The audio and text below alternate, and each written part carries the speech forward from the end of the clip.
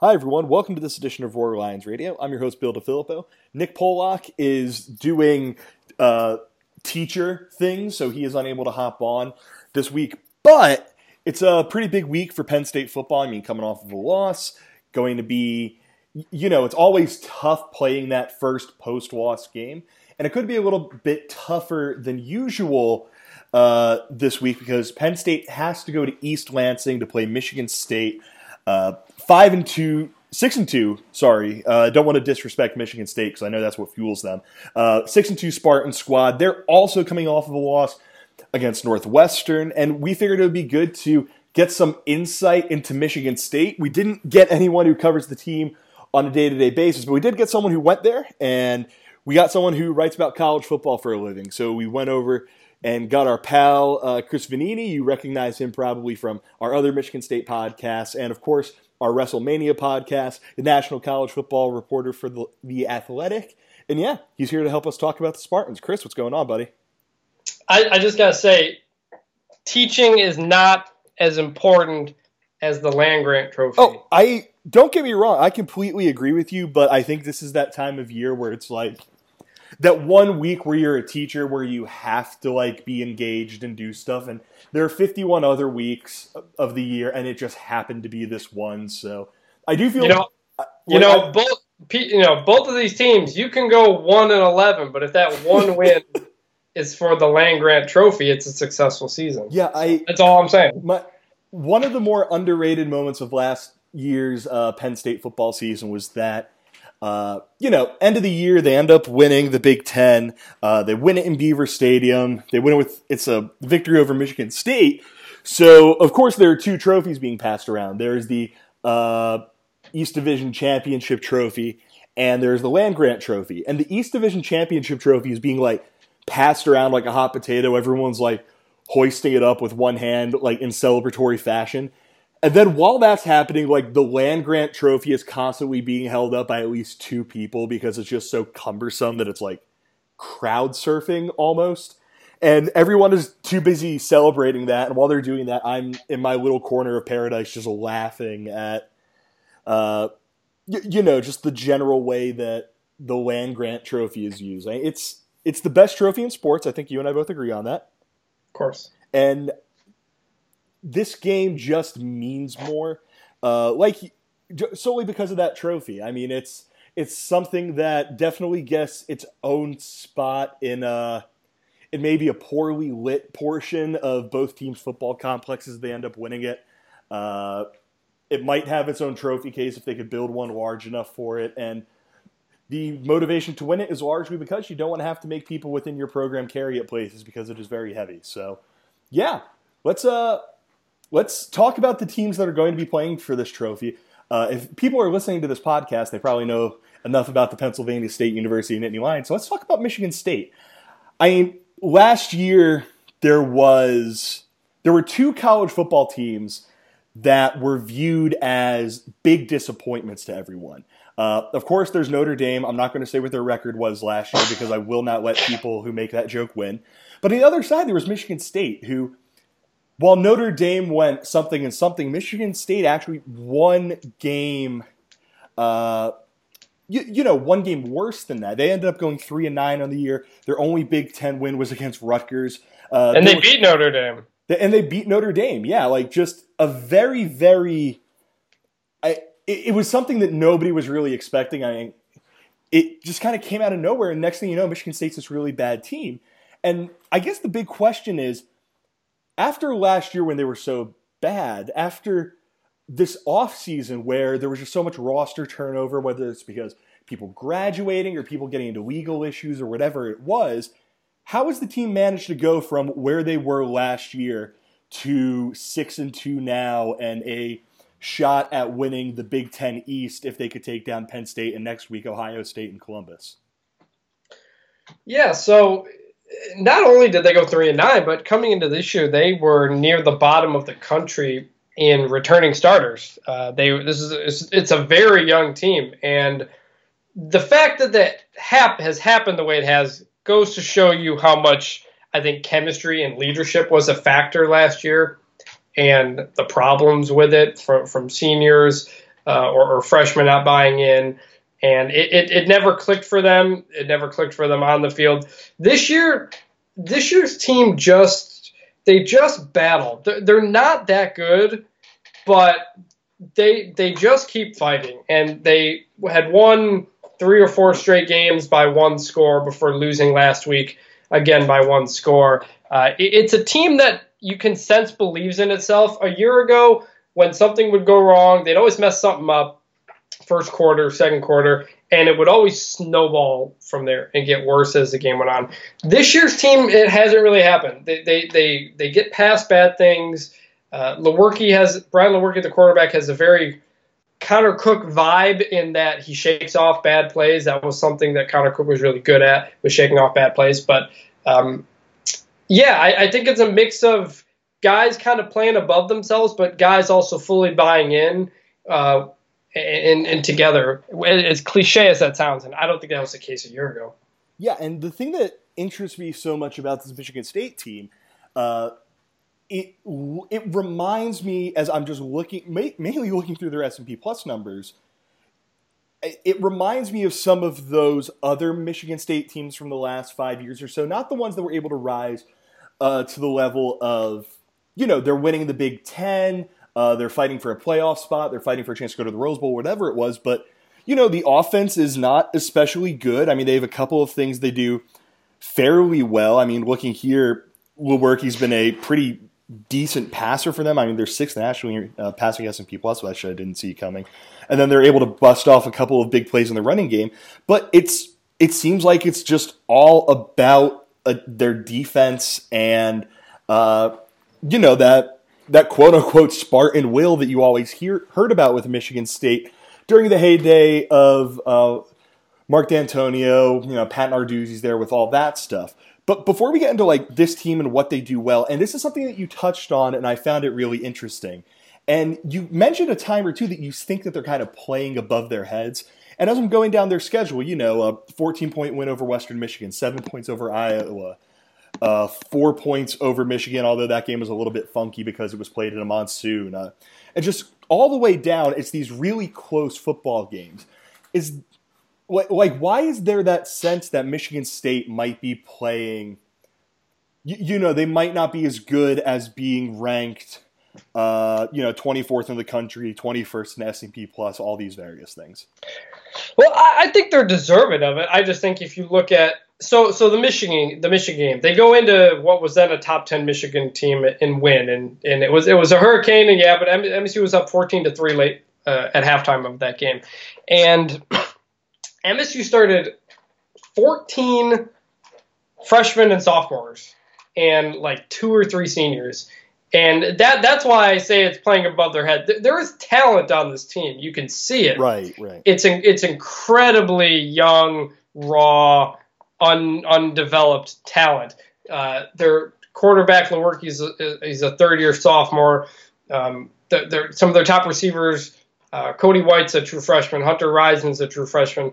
Darrell Stewart's a sophomore, I think. They're young on the offensive line. They're young on the defensive line. They're young at linebacker. They've got, I think, 2 freshmen starting in the defensive backfield. It's just a team. It's a team that feels like it's a year or 2 away from being really good. I do think they're going to get there next year. I just think right now they're just kind of putting it all together and playing maybe a bit better than I think they were. I think they'll get there, but these aren't freshmen and sophomores who come in with 4- and 5-star ratings across the board. These are the type of players, the 3-star guys who will develop as juniors and seniors to being really good players. And there's good and bad. You see a number of freshman mistakes. Last week, Cody White fumbles inside the Northwestern 10-yard line, a true freshman. Lewerke's had turnover problems. But they've just made the plays, and they haven't, they're able to get past things. They don't get rattled. They don't get shaken. And that's why I think they're kind of playing the way they're playing. And one thing, and this isn't meant to, be a dig at the program or anything like that, but those 4-star and 5-star kids largely were the ones that either, graduated or got in some kind of trouble and were no longer on the team now, correct?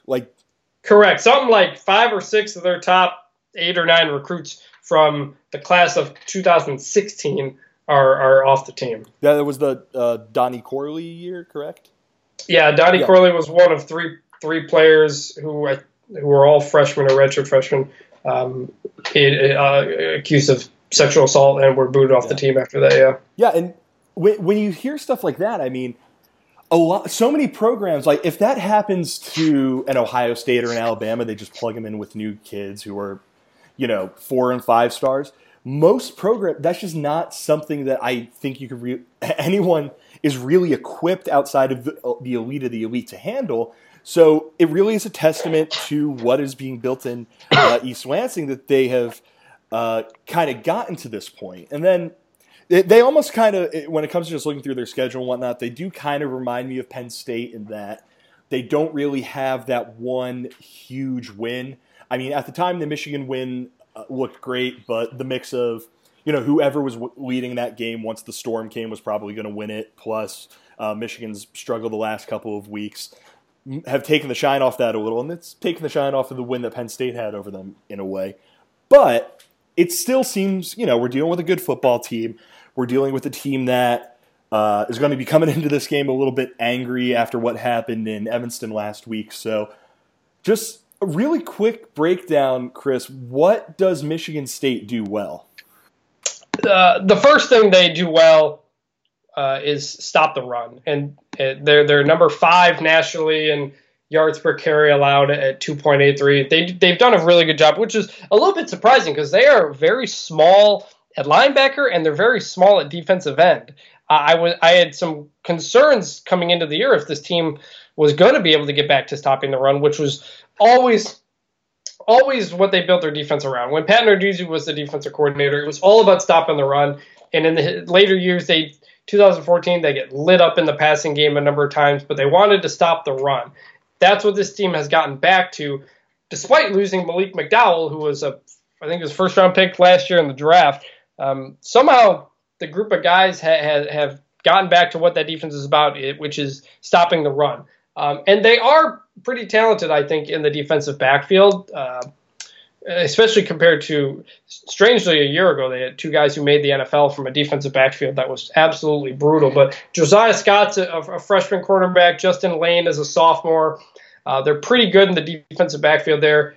One concern about the defense, I'll say, is that the linebackers, those small linebackers, have not been great in pass coverage, and that's how Northwestern beat MSU last week. They just drag routed them to death and always kept throwing to receivers who lined up on linebackers. I don't know if Northwestern completed a pass that went further than 15 yards in the air down the field. They might have 1 or 2, but it was all catch and runs against linebackers who were slow in pass coverage. But it starts with the run defense, and that's obviously going to be an interesting setup with Saquon Barkley coming in and everything he's capable of doing. So that the first matchup I look at is MSU going to be able to stop the run? Because they've been hit and miss with their tackling. Sometimes, some games, the Iowa game, the Michigan game, they really wrap up and guys don't get by them. But there have been a couple of games, the Northwestern game was another game, where guys are breaking tackles on the sideline. They're not wrapping up well. And obviously, Saquon Barkley's a pretty easy guy to tackle. So as long as you get an arm out there, he'll go down, right? Well, it depends on how far behind the line of scrimmage the staff is. But yeah, well, first things first, and just so we can get this on the record, I know y'all do a Heisman ballot each week. What did you have as your Heisman top 3? I had Baker Mayfield, Saquon Barkley, Bryce Love last week. All right. This week, I guess. All right. So hopefully people keep listening after that. But if they don't, then well, thank you for stopping by. But we'll keep going. You mentioned the defense and its ability to stop teams from running the ball. But as I'm looking through here, it looks like its weaknesses tend to be, one, its ability to do that with L.J. Scott and Brian Lewerke to the extent that he runs it. And then it also looks like this might not – it looks like a good but not great passing defense. Is that kind of the key to beating them? Yeah, well, part of that pass defense is kind of what I mentioned about the linebackers. And if Matt Morrissey's in the game at safety, he's been a weakness. He's been in and out at safety. But when he played against Notre Dame, every single time he was in the game, Notre Dame either ran or passed to his side of the ball, and Northwestern started to do similar. So if he's in, I would be very curious if Joe Moorhead goes right at him if he's in the game. Something to watch for. Number 10. As for MSU's offense, they have a talented group of running backs. LJ Scott is an NFL talent at running back, but the offensive line has not been very good this year. It's like I mentioned, it's very young. They've had some injuries, moving guys around, kind of a makeshift unit right now. That's been a problem for things. That's why they have not been able to run. It's been hit and miss. They ran the ball well against Michigan. They couldn't run the ball at all against Northwestern. And the play calling at times gets very predictable. They're very, if they're under center, they're usually going to run the ball. If they're in an I formation, they're going to run the ball. If it's first down, they're probably going to run the ball. But Lewerke gives them something that they haven't quite. They've had mobile quarterbacks before, but he's really a guy who looks to take off to run. He's had, I think, 2 runs of more than 60 yards this year, or more than 50 yards this year. And if stuff's not open downfield, he will sometimes take off to run without going through all of his reads. So that Gerald Holmes at running back, Madre London, and LJ Scott, they use 3 guys. LJ Scott's had major fumble problems, keeps getting benched for it, keeps getting more chances, and keeps fumbling again. So I'm curious. He fumbled against Northwestern last week. I don't know if he saw the field again, but MSU could not run the ball last week either. So against Penn State, I don't expect them to run the ball. So, MSU, I don't expect them to run the ball well, but I expect them to try it a heck of a lot. And so there will probably be a lot of situations where you feel like MSU is wasting downs by running the ball because they have a lot more talent in the passing game than they do in the run blocking, I guess. Yeah, I'm looking at Michigan State's S&P Plus numbers, and I'm not going to lie, it looks, especially when it comes to power success rate and stuff rate, it looks a whole hell of a lot like Penn State does. Penn State's 124th in stuff rate, Michigan State's 128th. So this seems like a game where, and to take it a little bit further, Michigan State, their best metric when it comes to running the football is ISO PPP plus, and that's what Penn State does best. Yes. They're 32nd in the country, Penn State's 11th. So this seems like the kind of game where it's going to be a lot of runs of, 0 yards, followed by a 1 yard run, followed by a -3 yard run, followed by a 2 yard run, followed by a 55 yard run, that sort of thing. And it's seeing as how both defenses seem like they really take some amount of pride in winning that battle up front. Penn State didn't win it last week, so they'll have that chip on their shoulder. Michigan State is Michigan State, and like you said, that's just what they do. That very well could be the thing which defensive front's able to get that push that ultimately decides this game. So let's jump into this game. We'll go with, just for both teams, really simply. First off, Michigan State, what do they need to do to win this football game? They need to wrap up, and they need to wrap up and tackle, which will be very difficult against Quan Barkley. They need to win the turnover battle, which has been a problem for them. And, probably those. And I guess be creative enough in offensive play calling, because a typical by-the-numbers play calling is not going to be enough because they're probably not going to be able to run. I don't think they're going to run the ball, so I think they're going to have to be creative on offense. Yeah, and to me, the big concern is kind of what you said about Brian Lewerke. Like, he's a very competent passer. He doesn't get rattled, all those things, but he's willing to kind of take off and run from out of the pocket, which that's when Penn State has struggled against quarterbacks in recent years. Their struggles seem to come when, they're able to get an offense into a 3rd and 9 or something like that, and they're bringing 5 or 6 guys on the pass rush, and the quarterback is able to evade that pressure and just tuck the ball and run because the 5 guys dropping back to defend the pass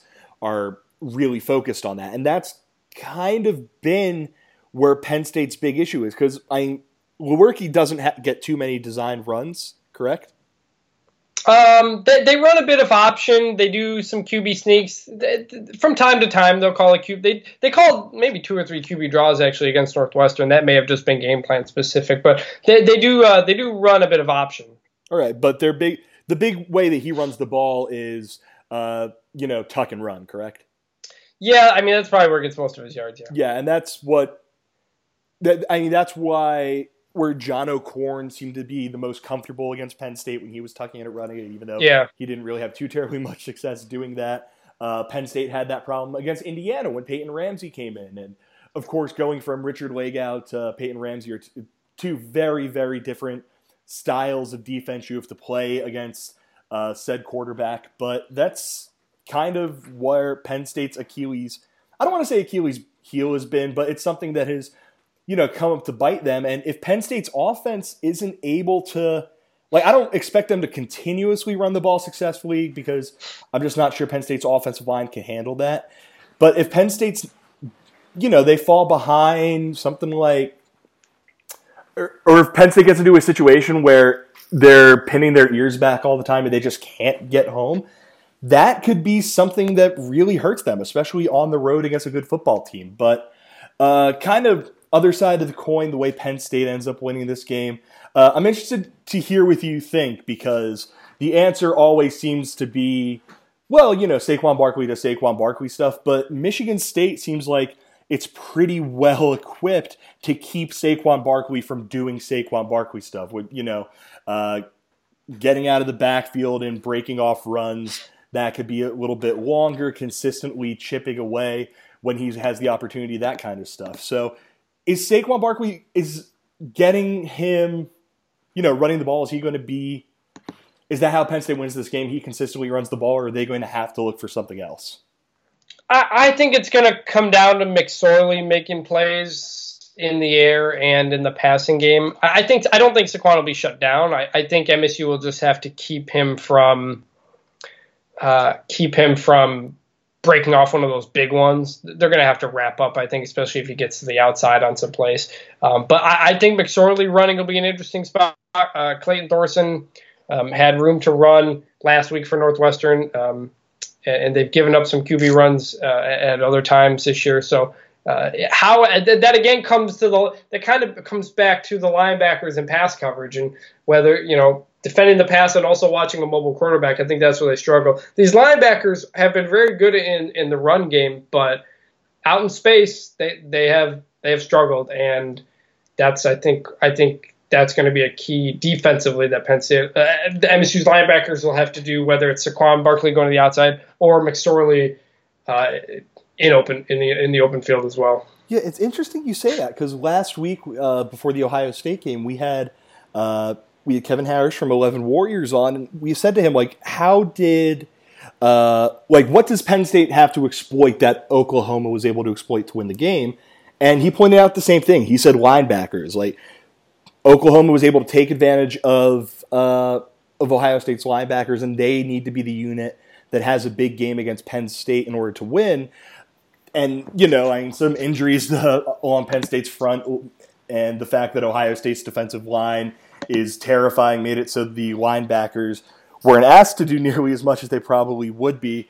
But this seems like it's going to be a recurring theme for Penn State, and it's almost something that it seems like this might be the second week in a row they've gotten the chance to practice going after a linebacking unit, and I'm interested to see if they're able to do that over 4 quarters on Saturday. Speaking of what happens over 4 quarters on Saturday, Chris, you get to go first. What's your prediction for this one? I did my pick this week on The Athletic, and I said Penn State 35, Michigan State 14. Oh, wow. I think Penn State is they're just more talented at every spot. And I think MSU's, a decent team, but I think Penn State and Ohio State are just on a different level. And I think MSU will have some trouble tackling. They'll have some trouble in space. And I think MSU's offensive line will be eaten up, and the offense won't be able to get a ton going. That's interesting, just because you wouldn't think that after a loss on the road in heartbreaking fashion, Michigan State would come home and allow 35 points. But it seems like you're saying this more from the perspective of you think Penn State's able to get it done Penn State's able to execute more than Michigan State has flaws and failures and things like that. They're going to keep them from stopping the Nittany Lions, which that is pretty interesting. Like, is that generally what you think? Yeah, I mean, like I said, I think this team will be really good next year. I think it'll be good the year after that. They're a year or two away. They're young, they're small, and Penn State is a very experienced, very deep and talented team across the board. And I think the experience and talent will just, be enough. I mean, MSU was trailing Indiana deep into the fourth quarter 2 weeks ago. They were trailing up until the final drive against Northwestern last week. They're winning close games, but like I said, they're not there yet. They still have a lot of room to grow. Penn State is a veteran team, and I think a veteran team will know how to come back from a loss like that and just know how to get back on track and have the talent across the board to have its way. Yeah, interesting. All right, I'm not as I don't think it's going to be as big of a margin. I think Penn State wins. I'm going to say something like 24, maybe 28-10. Just it feels like this is a game where Penn State's defense, I think, has something to prove. Yeah. Last week, and so much of it is credit to JT Barrett. I mean, this is something that we've been saying on the pod and on the site for the last week. For Penn State to lose against Ohio State, and in all fairness, a lot of weird stuff happened in that game to let Penn State get to a point where it could win it. But for Penn State to win, it took a fifth-year senior quarterback having the game of his life. And I think that's the kind of thing that a defense is going to go, yeah, I mean, we have something to prove this week. We have that little bit extra, and I think they're going to try and take that anger out on whoever they play, and Michigan State's that team. And Michigan State, I mean, like you said, they're a younger team. This is the kind of game that even if they lose, they're going to learn a lot from it. It's going to be a really good building block for next season. And if they win, hey, I mean, they got a win over the second or third best team in the Big Ten, depending on how you view Wisconsin, and they now have a game to decide whether or not they win the Big Ten next week against Ohio State. So that'd be something big for them. And while you were talking a second ago, when you talked about Penn State and Ohio State being on a different level, that did actually remind me of a question that I wanted to ask, and I forgot to put it down. So if you want to take a second to think about it, that's fine. But going off track a little bit, first playoff rankings came out this week. I think Penn State probably doesn't make it. I think if they want to make it, they have to win these next 4 weeks by a combined score of about like 150-10 or just something ridiculous. Do you think the door, because we hear it from the Penn State side where it's two very, very, very extremes of either, the door's wide open, it's on them to just be in the position, or Penn State's doomed, there's nothing they could do, good season, everyone, we'll see in the Orange Bowl, maybe Saquon plays in it. What do you think Penn State fans should what is Penn State's path to making it into the playoff, if there is one? I mean, their only path is winning out and Ohio State losing maybe to MSU really? next, losing to MSU next week and losing to Michigan. I don't think there's if they don't win the division, I don't think they can get in, because last year Ohio State had the win at Oklahoma, who ended up winning the Big 12, so they could fall back on that. Penn State just doesn't have the non-conference to pull back on, and frankly, they don't have the signature win to fall back on, because Michigan doesn't look that good now, and you lost Ohio State, and Iowa's kind of meh. I think MSU's above average, and other than that, you don't play Wisconsin, you're not going to have that Big Ten East championship game to make an impression. The only chance is I think if MSU upsets Ohio State, and then maybe Michigan does the same and Penn State wins out, because I don't think 11-1 will be enough, because I think just the teams ahead, and the committee has always has shown in 3 years that they appreciate, they favor big wins more than big wins help you more than bad losses hurt you. Right. And Penn State doesn't have a big win, and Ohio State had a big win last year, and Yeah, even if Ohio State loses the game and maybe falls behind in the rankings, if that's possible, they still win. They say they win the division and beat Wisconsin. They move up past them anyway, I think. Interesting. So okay. that's kind of how it's very hard, right, with the non-conference schedule like that. And the committee is generally not favored the teams that don't play tough non-conference schedules, unless you kind of go above and beyond. Right. So, I mean, I've been of the belief that Notre Dame loses. There's some chaos in the ACC and the Big 12, and then Georgia stomps Alabama or vice versa, and that's their path in. But I do think that deep down inside, I know the big thing is you have to be able to be in a position, should Ohio State falters, to make it to Indianapolis and get that win over Wisconsin that I think Penn State or Ohio State's going to end up getting in a few weeks. But yeah, it's a nice, fun reminder that sports are bad and we should not care about them. And I think that's it for discussion of Penn State and Michigan State. Real quick, let's just go down the Big Ten. This week. Go ahead. One thing I'll say though about this game is that in the land grant trophy game, you throw out the record book, and then you go dig them back up out of the garbage because the team that's favored wins every time. So that's how you do it. Yeah.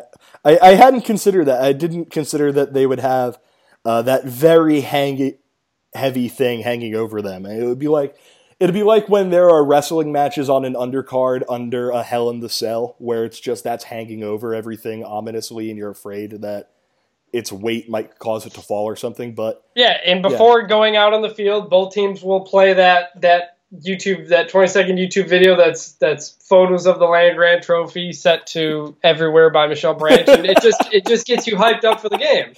Yeah, it can't not. I will make a note to include that in the post in the event that people have not seen it. But it's the best video on YouTube. It is. Chris explained it literally exactly what it is, and you put in your head, you could put together every single thing he said, like, oh, it's a bunch of pictures of the land grant trophy while Everything by Michelle Branch plays. But then when you actually see it and, it cuts to, I won't say what it cuts to right when it goes to, because you're everywhere to me, but it's like spellbinding. So yeah, I'll make it a point to put that in there, and hopefully we can find a picture of the land grant trophy to use as the featured image for this. But yeah, let's what other rivalry trophies were at the Yalta conference? None. I think the thing that makes me upset the most about this game not ending this season was I am so mad about that. And the future too. They announced the future schedules and it won't be, and it's ridiculous. Y'all got Rutgers, which there's literally the only reason that Rutgers Michigan State is closing the season is because Michigan and Ohio State have each other. They're trying to shoehorn this Penn State Maryland thing into being a thing, and Purdue and Indiana have to play each other. So there's already a rivalry trophy game set for the last week of the season. Just live with it. Right. And maybe MSU and Rutgers can fight over the situation because he was at an MSU game in 2008 while filming something on campus for a web show. Yeah, and DJ Durkin MGO Blog already made the situation trophy. They made up the situation trophy for the MSU Rutgers game. Well, I mean, I think we both agree that Michigan State and Rutgers is as much of a rivalry as Penn State and Maryland is. So, especially when it's put into the context of it's this or the land grant trophy. So, yeah, let's. Jim Delaney needs to be petitioned to fix this because this is something that should not stand. And he killed the Michigan State-Wisconsin rivalry just when they were getting big. They got split up and didn't play each other, and now they're killing the land grant. Right. And Michigan State is never going to be Michigan's biggest rival, so you might as well go all in. Even James Franklin called it the most beautiful trophy in college football.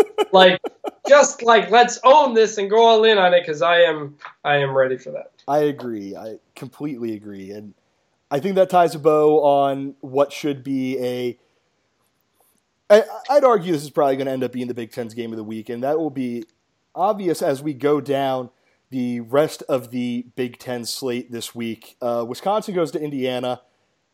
Here's the deal. I'm going to say that this is the week that Indiana gets that win because, in a way, that helps Penn State out.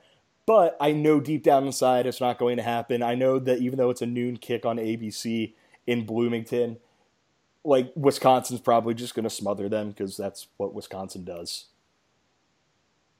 Yeah, I thought Indiana was going to get it last week because their only losses had been to Michigan, Michigan State, Ohio State, and Penn State. So it was like, okay, now they're playing Maryland. They can finally get it. And then they lose to Maryland. So yeah. I don't know. Indiana's going back to doing Indiana, I guess. So I've got Wisconsin, even though I think it'll be ugly. Wisconsin fans don't like me. I've had them at number 11 in my 100 ranking of 130 teams the last 2 weeks, and they have been really upset about that. And I cannot believe they're number 4 in the polls. That's absolutely ridiculous. Yeah. And then the committee comes in and puts them at, what was it, 9 or 10? So I think that is more fair. They're kind of inching past Illinois. They're inching past Purdue. They're not blowing out teams they should blow out. And if Jonathan Taylor is banged up, they've got their whole deal going on. Like, they're not doing what Brett Bielema would do, where for all of the flaws that Brett Bielema has as a coach that Arkansas fans are mad about right now, if there was one thing that he knew, it was that when you are playing a team that is worse than you, and you're not going to really have that one opportunity to show what you can do against one of the elites in the sport, you have to go out there and you have to put your foot on the gas and you need to keep it down there for the entire game. And this team just doesn't seem like it's wired that way. Like, this game won't end. Our friends at Crimson Quarry are recalling an Indiana-Wisconsin game when Bielema was there. I think it was like 82-10 or something like that. Which, no, that's not this game, partially because, Indiana, their defense is solid and all those things. This game's going to be like 35-13 or something, or 35-10. And that's just not what Wisconsin can really afford because need to be dragging teams, and that's just not what they do. If they win out, I think they're in. I don't think if they went out, they're in. If they lose a game, they're not. That's basically that's basically where they're at. Oh yeah, they have a 1-game season, and it's against Ohio State or, some things break the right way, Penn State or Michigan State in Indianapolis on the first weekend of December. But whatever. I'm rooting for Indiana. Next up, Illinois and Purdue. Noon kick, BTN. For all the promise that Purdue has shown, it's kind of seemed like they've taken in recent week, and I have to look at what they did last week because they lost to Nebraska last week. They've taken a bit of a step back in recent weeks, losing to Nebraska 14-12 to Rutgers, losing a really close one against Wisconsin that wasn't as close as the 8-point margin of victory indicated. I think Purdue, they're going to win a few games down the stretch. I think they win this one pretty easily because I think Illinois is pretty bad. But yeah, I just have a very hard time getting way, way up for a game like this. Oh yeah, I mean, in terms of caring, it's hard to see much there. I mean, their last 2 losses just absolutely. Or the Rutgers loss was inexcusable. Losing the Nebraska game the way they did was real bad, and now a bowl game, which seemed like it was coming, is now very much in doubt. Yeah, I do think Purdue wins, though, because I think Illinois is worse. They were 3-2 with Rutgers, Nebraska, Illinois, and then I guess we'll throw Northwestern in there on the schedule, and they've lost 2 of those games so far. So whatever. Let's talk about a game that actually I don't think is going to be. I think a lot of people are talking themselves into Ohio State traveling to Kinnick at 3:30 on ESPN being interesting because Iowa was able to make Penn State win that game with no time left. I think Ohio State one, it's not a night game, and Kinnick has this magic switch that flips when a game kicks off at 7 compared to 3:30. And two, I just don't think Iowa's anywhere near fast enough to be able to not only not win this game, but I'm not even certain they can hang around in it for too terribly long with how Ohio State's playing. Yeah, unless sometimes weird things can happen, but yeah, Iowa's a team I've been surprised in. Only 17 points against Minnesota, only 10 against Northwestern, only 10 against MSU, 19 against Penn State. Offensively, and I think Ohio State's front will shut down the running game like they generally shut down Saquon Barkley last week, and that'll be that. I didn't realize that it looked like Matt Brown shared something that Iowa's only got one win over Ohio State in the past 25 years. Oh, wow. I did not realize how one-sided of a series this was. Part of it's because there have been several gaps of not playing each other, but yeah, Iowa actually beating Ohio State does not happen very often. Yeah, I didn't realize that either. I mean, it kind of makes sense, I think, when you consider that, for how good Iowa's been. They are always good when Ohio State's good, and when Ohio State's down, either they're not playing or or it's just one of those situations where Iowa's not able to take advantage of this. But yeah, I'm pulling it up on the site Winsipedia right now. This all-time series is 46-14 Ohio State. Iowa's only win was in 2004. And their only win prior to that was 1991. So yeah, this has been that's weird. Oh, they also had one that was vacated in there. That's fun. Next up, Maryland. Wait. Go ahead. Who had a vacated win? Ohio State. Ohio State in 2010. Okay, yeah. Moving on to a game that we definitely don't care about, Maryland at Rutgers, 3:30 kick BTN. We're not going to talk about this game at all, but what we are going to do is play the ticket price game, which I'm going to ask Chris what the lowest price ticket is that you can get for this game on StubHub. Currently, 3:30 kick at High Point Solution Stadium in Piscataway. Currently, the cheapest ticket is $6. It's higher than I was going to guess. Higher than you were going to guess, yeah. I actually messed that entire game up because my head's just in the clouds right now. Yeah, I thought you were going to ask me. Yeah, we're doing great. But yeah, there are 57 tickets available for this game, which that means that either one, a whole hell of a lot of people are going to this game, or two, people are just forgetting to put their tickets up. Yeah, I think Max Bortenschlager probably gets hit a lot. I think Rutgers isn't able to do much of anything on offense, and the first team to score 9 points wins this one. Yeah, well, I was surprised how much Maryland put up against what I thought was a good Indiana defense. So maybe, I don't know, Maryland's weird. They're always down to a fourth-string quarterback, and every 2 or 3 weeks they'll just explode offensively. So I guess that happened last week, so maybe not this week. Yeah, whatever. Northwestern, Nebraska, 3:30 kick BTN, coming from Lincoln. The question for this game is, when it's over, will Nebraska need to add $1 million onto what they are going to offer Scott Frost, only for him to say no and take the Florida job?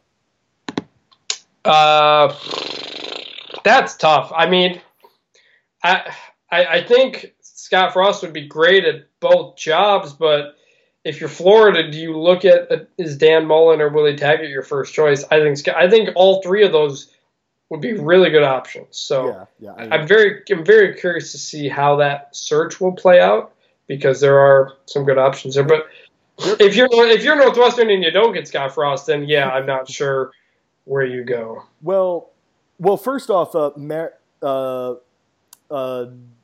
Mississippi State's old athletic director, the one that hired Dan Mullen, is currently at Florida, correct? Yes, Scott Strickland. That's right. Yeah, So I think, and I am on the record as saying, I think Dan Mullen is the second best coach in the SEC behind Saban. So I think that'd be a home run for them. I just don't know if they're going to want to go with him or if they're going to want the newer, shinier thing right down the road in Frost. But either way, yeah, that's going to I just don't think that, and we're not even talking about this game because whatever at this point. Tanner Lee is not going in the first round of the NFL draft. I think we can all agree on that.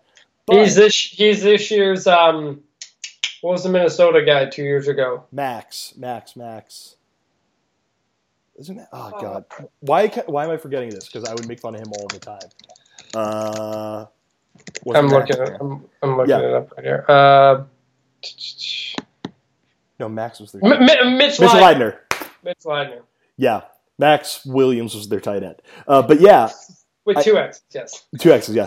But yeah, like I have zero idea. Nebraska's going to end up hiring like an up-and-coming coordinator or something, and it's going to make all their fans mad, and they're going to perpetually win like 6 games, 7 games, or something like that as punishment for firing Bo Pelini, who is actually a good football coach.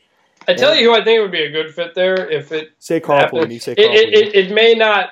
It might be kind of hard to see it happening, but I think Brett Bielema would do a good job. Oh, Brett would be fantastic there. I sent out a tweet as a joke this week, not realizing that he was born in Lincoln, that they should hire Lane Kiffin, because I think every team should hire Lane Kiffin. And some Nebraska fan said, you're going to make me want to cheer for Brett Bielema, aren't you? And I was like, you're Nebraska. Like, every one of your fans wants to play defense and run the football behind a big offensive line and a fullback, and occasionally have your quarterback run around, which, like, that's what Brett Bielema does. Like, why wouldn't you? Because Nebraska, they're kind of like Florida in that they have a view of the best days of their program, and they want their program to play and win like they did during the best days of their program. And for Nebraska, that means running the football. I mean, putting up a bunch of points on offense, doing all that stuff. And for the limitations that Nebraska has in recruiting and stuff like that, I mean, you might as well try and swing for the fences and get someone the caliber of Burt. I'm surprised you aren't pushing for Neb Doozy. Oh, I did Husker Doozy a few months ago. Don't worry, I'm sure I will find jobs to link Pat Narduzzi to, but the greatest, yeah. I think the greatest moment in the history of your blog is when Pat Narduzzi got asked about. Oh, God. Perfect job. And I can't believe somebody asked that. All credit to Pat Narduzzi, because he sat there and he laughed at it and he took it. He understood that we were all joking, and he just, you know what? Credit to Pat Narduzzi. That was the 1-year anniversary of that was, I'm pulling the calendar up right now. The 1-year anniversary of that being a thing was Tuesday. So we have come 365 days from when Purduzzi was a thing that took off for whatever reason. Last game, Minnesota, Michigan. I think Michigan. Night game. This is a night game at Michigan Stadium. You would think that they'd try. Well, they're both on Fox. This makes no sense. Ever night game. They are both on Fox. I don't know why Penn State, Michigan State isn't being flexed. If both of these games are on Fox, well, I guess they probably. Unless they think Michigan is that big of a draw. Well, they're a bigger draw than either MSU or Penn State, but I don't think that game's going to draw. Oh, I mean, on a scale of 1 to 10, it's like, yeah, Michigan is probably like a 10 on its ability to draw college football wide. Penn State's probably like Penn State's been involved in like 3 of the top 7 games this year, so they're probably like an 8 or a 9. Michigan State's probably a very solid, somewhere in the 5 to 7 range, and then Minnesota. They're usually around a 7 range, I'd say. I mean, they're the Michigan State. I mean, I know Michigan as well, but the Michigan State game is I think a top 5 or top 7 game this year, and the MSU Ohio State games are always very high. So in the big games they pull a good TV crowd. And then there's Minnesota, which nobody would watch unless they absolutely had to. So right. When you put all this together, like I don't get why. And my guess is this kick time was. Like Penn State, Michigan State was probably announced like 2 weeks ago, and Michigan got this night game like in July or something, and they don't want to like flex that or something. But yeah, they announced it this week or late last week, I think is when they announced it. But here's a question for you: what do you think of Fox's Big Ten broadcasting now? It's weird because. This week, I don't think there is a single Penn State fan who has said a single nice thing about Joel Klatt. Because, I mean, you watched last week, and I tried to, keep a level head with that, but there were times where it did feel a little bit like he was rooting for Ohio State to get back in that game, although it was solely because I would contend he knew that if Ohio State got back in that game, Gus Johnson would have lost his mind, and that entertains him. But, like, when they did the Big Ten title game, Gus Johnson, for all of his flaws, I mean, big games are his thing, and I think Klatt's generally pretty good at what he does. But yeah, last week they made a lot of Penn State fans upset, and I don't think there is more of a game that will waste everything good that Gus Johnson does more than Minnesota going to Michigan. Yeah, my only complaint about Fox, other than a couple times they overlapped with baseball and it led to some weird delays, but their commercial breaks are too long for me. And I believe someone said that they are longer than the ESPN, ABC, even BTN commercial breaks, but they're like noticeably long when you watch a Big Ten game on Fox. The TV timeouts, it's kind of frustrating. Also, but it's better than needing to turn to the standard def, third alternate BTN channel to catch a game. I like that, different broadcasters, different high-level broadcasters are doing more Big Ten games. I also really, really, really hate their, in-game commercial thing that they'll sometimes do. It was especially bad during the World Series where they'd say, here's a quick word from T-Mobile, and then they'd miss a pitch because they were showing a 5-second T-Mobile ad that just didn't make any sense. And they always annoy me. And then I think there was one that they did last week during the Penn State game where they might have missed the very start of a snap, and I just lost my mind. I don't get them. But yeah, Michigan's going to win this game. It's not going to be especially close. Correct. I'm curious to see if Brandon Peters takes a step up from last week. Last week he was just generally competent, and that turned out to be a big step up from what John O'Korn was doing. So Michigan fans are all in on that now. Now that there's some tape on him, now that Minnesota's not good, but now that teams can game plan specifically for him, I'll be curious to see how Peters looks. Did Michigan turn to Peters too late? Because I've heard both sides of this. I mean, too late. Well, I wouldn't have put him in against Penn State. I wouldn't have put him in that. I agree. In that environment. And the other thing is, I mean, the one thing with Jim Harbaugh is that I trust his quarterback judgment. Yep. I mean, but before O'Korn got in the game, the fans have been yelling for O'Korn to get in instead of Golden Spate. And what do you know? It turned out that O'Korn wasn't that good. Is Peters long term? Is he going to be good? I don't know. He looked okay against Rutgers, but it was Rutgers. It was at home. It was pretty simple stuff. I think a big part is simplifying the offense. I think they're asking O'Korn to do way too much. I think D'Antonio said something along the lines of Michigan had played 60 different formations at least in the MSU game. I think they're putting too much game plan for they're a very young team too. I think he's putting too much on a young team. It needs to simplify it. It looked like it was simplified with Peters in there, so we'll see if that continues. Yeah, I mean their schedule. Peters more or less has, I'd say, 3 tune-up games.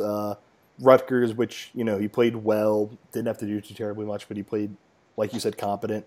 And then Minnesota at home, and then a trip to Maryland against a Maryland team that I don't think is especially great, before a trip to Wisconsin and then a game against Ohio State that I've talked myself into Michigan's defense being able to make it a little interesting, but I don't know if I actually believe that. But yeah, I mean, it was never about this year for Michigan. It was always about, can they win it next year, or can they, can next year be the year where they are maybe a game away, and then the year after that's the year they break through. I think Bill Connolly wrote something very, very funny about how Michigan was projected to win 9 games this year. They are currently down to their third-string quarterback, and they are projected to win 8 games this year, so it's not like they're just going crazy or anything like that. But it's still fun to make fun of Michigan football, so rock on. I think that's it for this episode of the podcast. Chris, where can people find your stuff? Theathletic.com/All-American, and before it's too late this week, we're having a 35% off sale. You can get a year subscription to all the Athletic sites, which for I think around $40 total will be just for the whole year. That includes all the college football. That includes all the college basketball that's now up. That includes The Athletic Philadelphia. That includes some of the Pittsburgh coverage they have as well. So for your Pennsylvania listeners, we've got, I think, Pennsylvania covered pretty well. So Pittsburgh, I believe, yeah. Yeah, theathletic.com/All-American or theathletic.com/CFB Playoff is the link to the discount /CFB Playoff. And I'm at Chris Vanini on Twitter. Yeah, I mean, so when I subscribed to The Athletic, for whatever reason, I wasn't sure if it was Thanks for subscribing, brother. Hey, not a problem. I wasn't sure if it was, it's X amount of, I subscribed for one and then I have to subscribe for all the others. No, you subscribe one time, you get access to everything. The people they have over there, it's as great as everyone says it is. Everyone who writes enjoys reading what they have over there. So definitely check it out. They give a good national perspective on everything. And yeah, thank you for listening to this edition of Roar Lions Radio. Subscribe to us on our millions of different podcast platforms. Leave us a review, preferably a 5-star one on iTunes. And while you're there, you might as well subscribe to us. Follow us on Twitter at RLRblog. Like on Facebook. Like on Instagram, Roar Lions Roar. Buy some shirts. Keep reading and supporting the site because that's always, always a good decision. And yeah, helps us pay the bills. So if you'd like us to keep being a website, please pay for things. It's amazing how that works. Yeah, one last time, Chris Vanini, thanks for coming on, and thanks for listening to this edition of Roar Lions Radio. Take care, everyone. Get hyped for the Land Grant Trophy.